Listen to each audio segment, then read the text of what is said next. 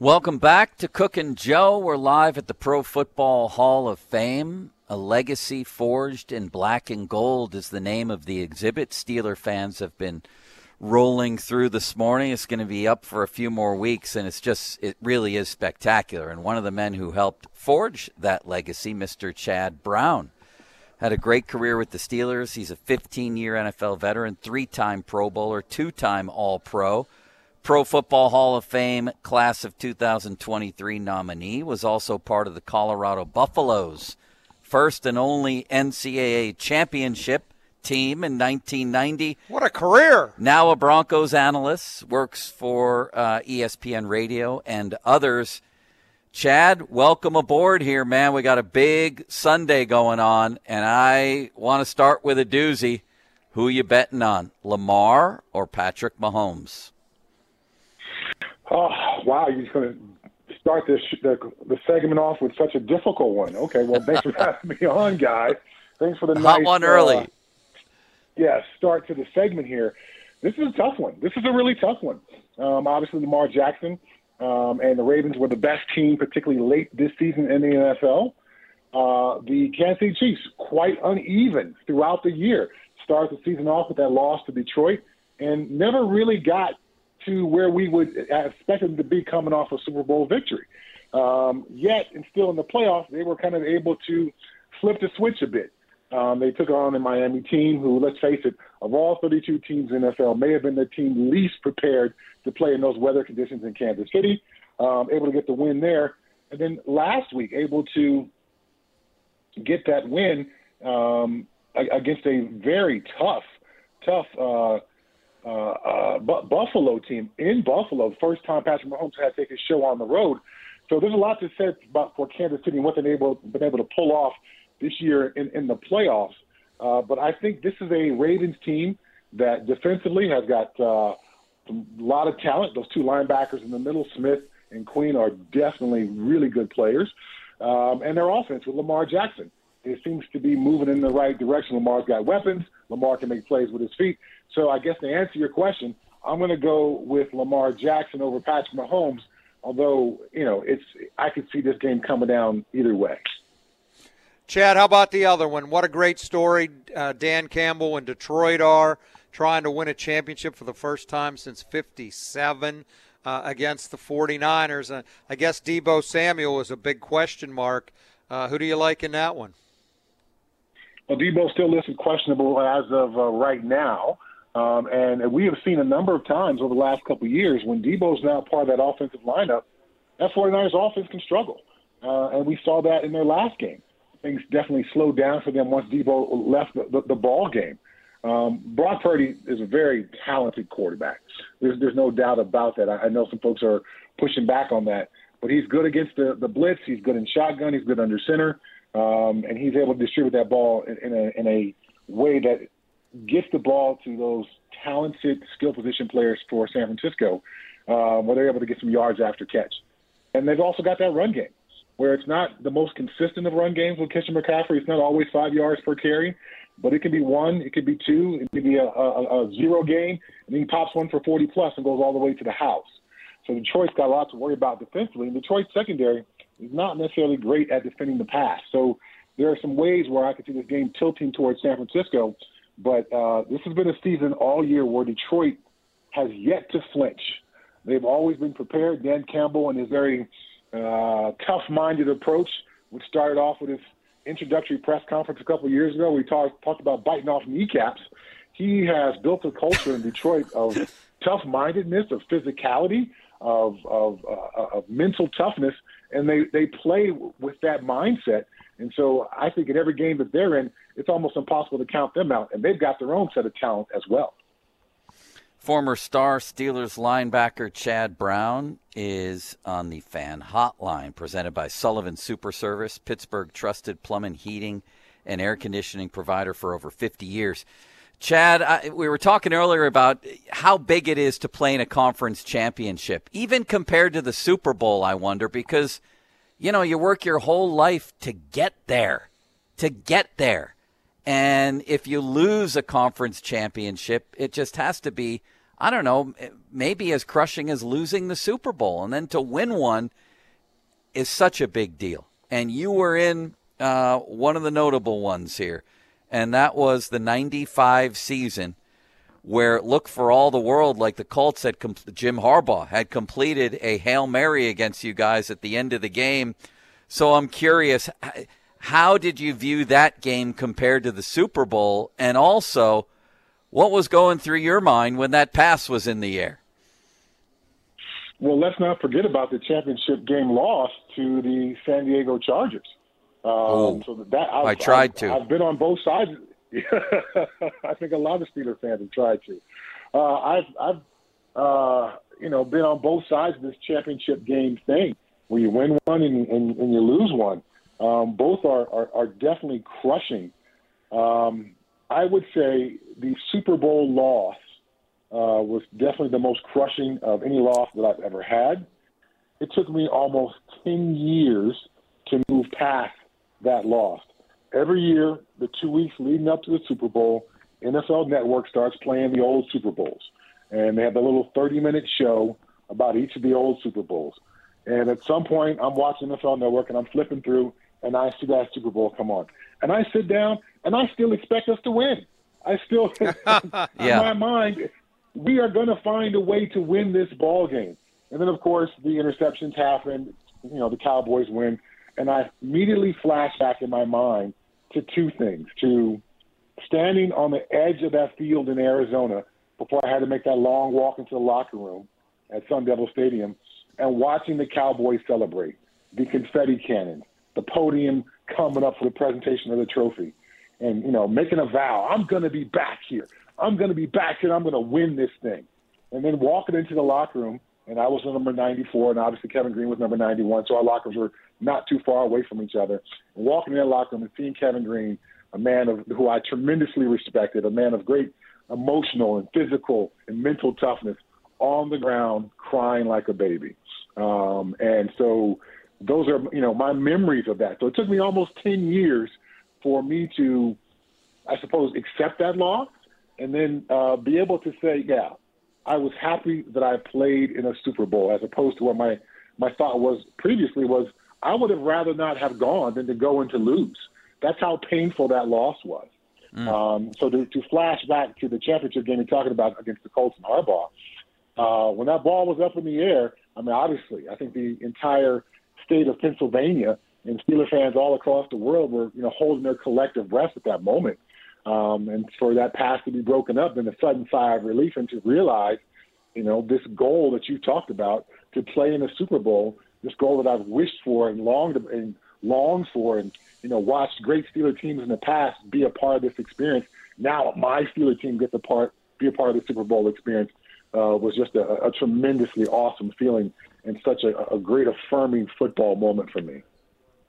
Chad, I had to laugh when you mentioned the loss to San Diego. Did you dance in that Super Bowl video before that game?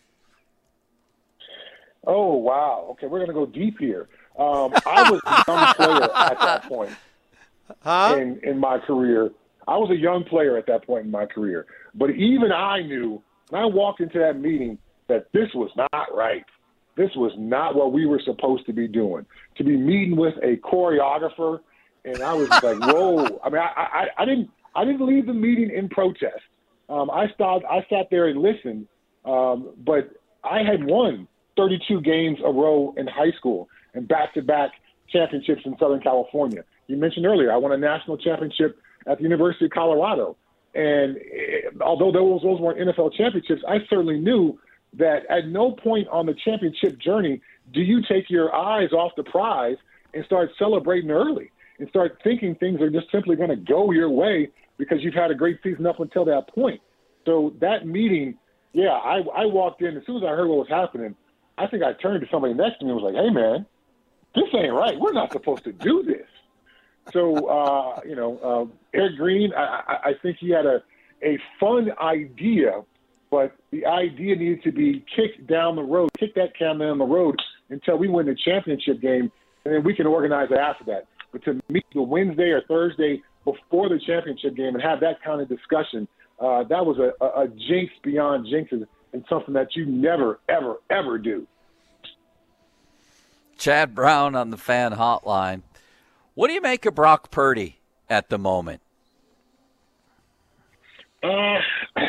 Brock Purdy, I called some of his games at Iowa State, and he was a good college quarterback, not great, not necessarily a eye-popping physical skill set. He did have a great processing ability and the ability to get the ball into his playmaker's hands.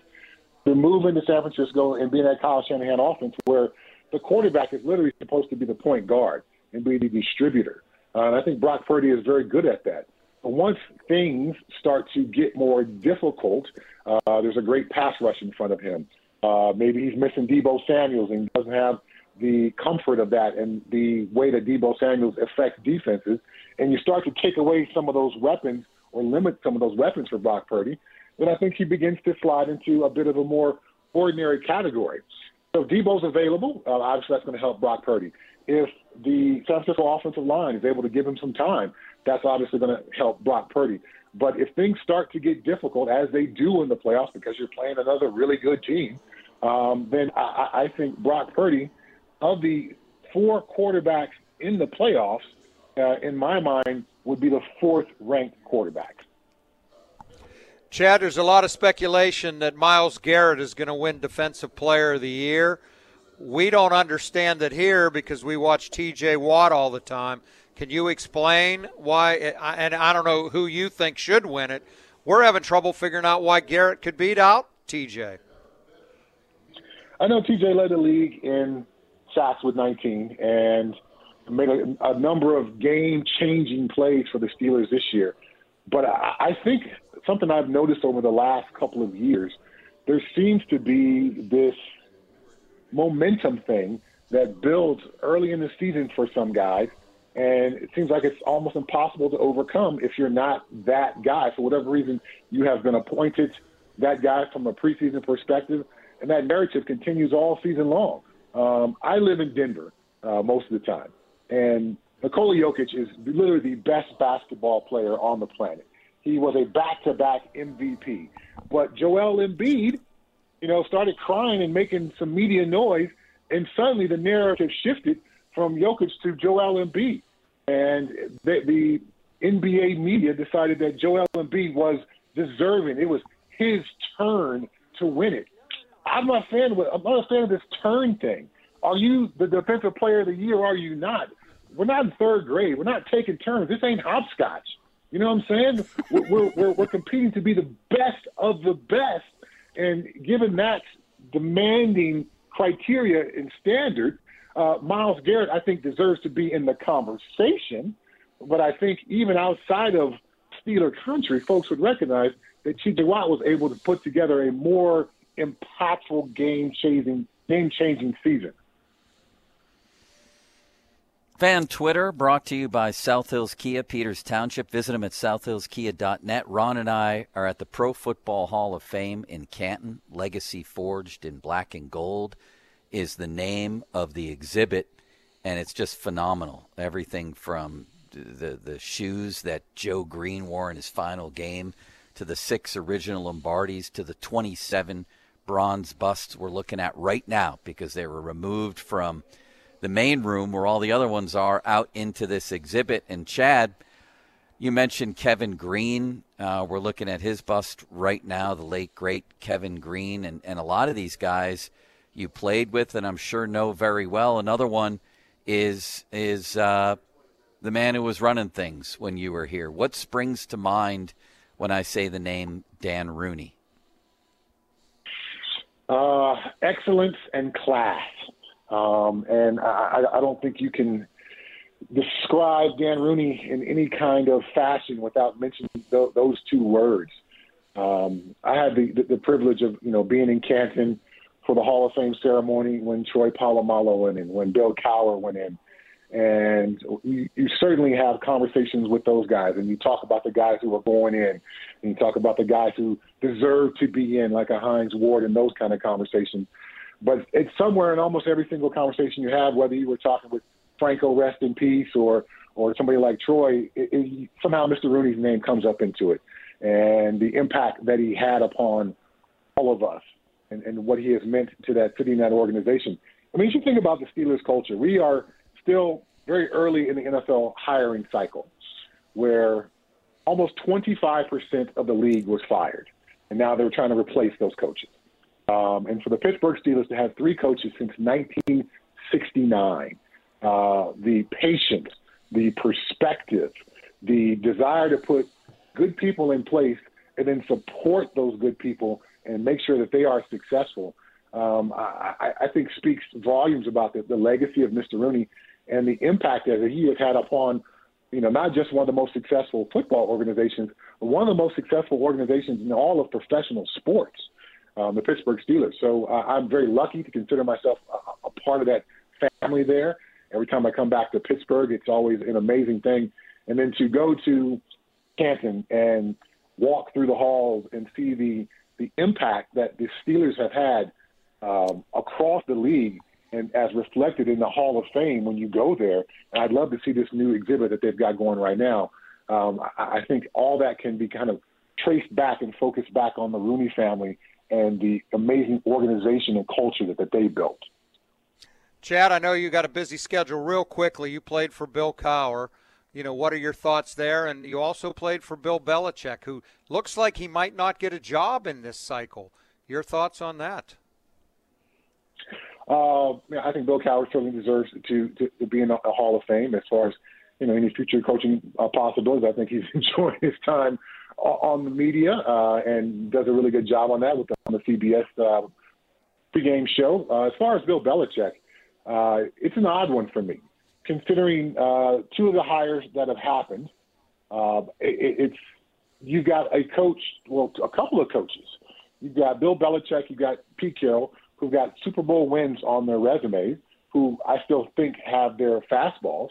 And they've got a player in Mike Vrabel, who's a Super Bowl winning player and one of the smarter coaches across the league, who all are still sitting on the sidelines. So it's a fascinating thing that these owners are still choosing to go with the hot coordinator route. Just because you're a great coordinator does not make you a great coach. So there's a risk in that proposition alone versus the clear understanding of knowing what you're going to get with Pete Carroll or Bill Belichick. Yeah, are they probably going to want more control? Well, they probably are, because they've earned it, because they've been doing this a long time, because they have hoisted Lombardi trophies and national championship trophies. Their program is proven. So with that, you've got, as an owner, to give up a few more concessions. I guess these owners are unwilling to do that. So they want to go with the hot coordinator route. We'll see how it all pays off. But I am surprised that Bill Belichick is still on the sideline waiting to get an opportunity. Chad, we appreciate the time, man. That was great. Thank you. Just tremendous, Chad. Good luck to you, man. Thanks for having me on, guys. I appreciate it. Have a good one. Enjoy yourself in Canton. Absolutely.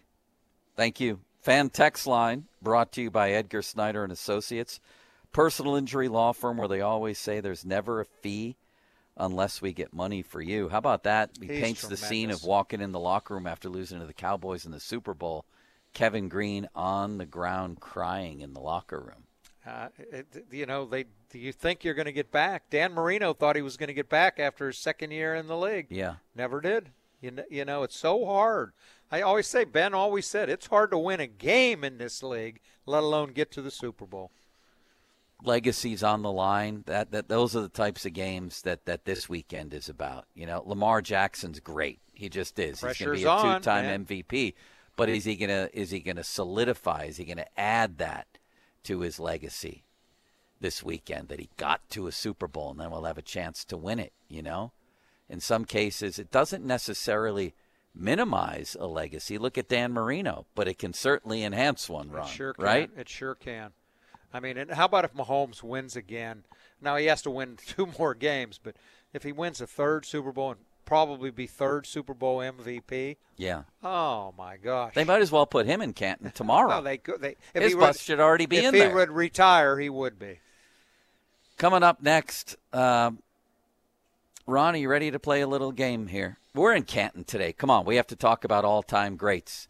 It's going to be a game of 2s, Ron. I want the top 2 players at every position in football, in your humble opinion, coming up next, from quarterback to running back to offensive line to tight end to wide receiver to defensive line to linebacker to secondary. I got all the positions. And your top 2 coaches. I can do that. And your punters and kickers. How do you like that? I can do all that. I mean, right behind us is the shrine itself. It feels like you're in a religious place. It does.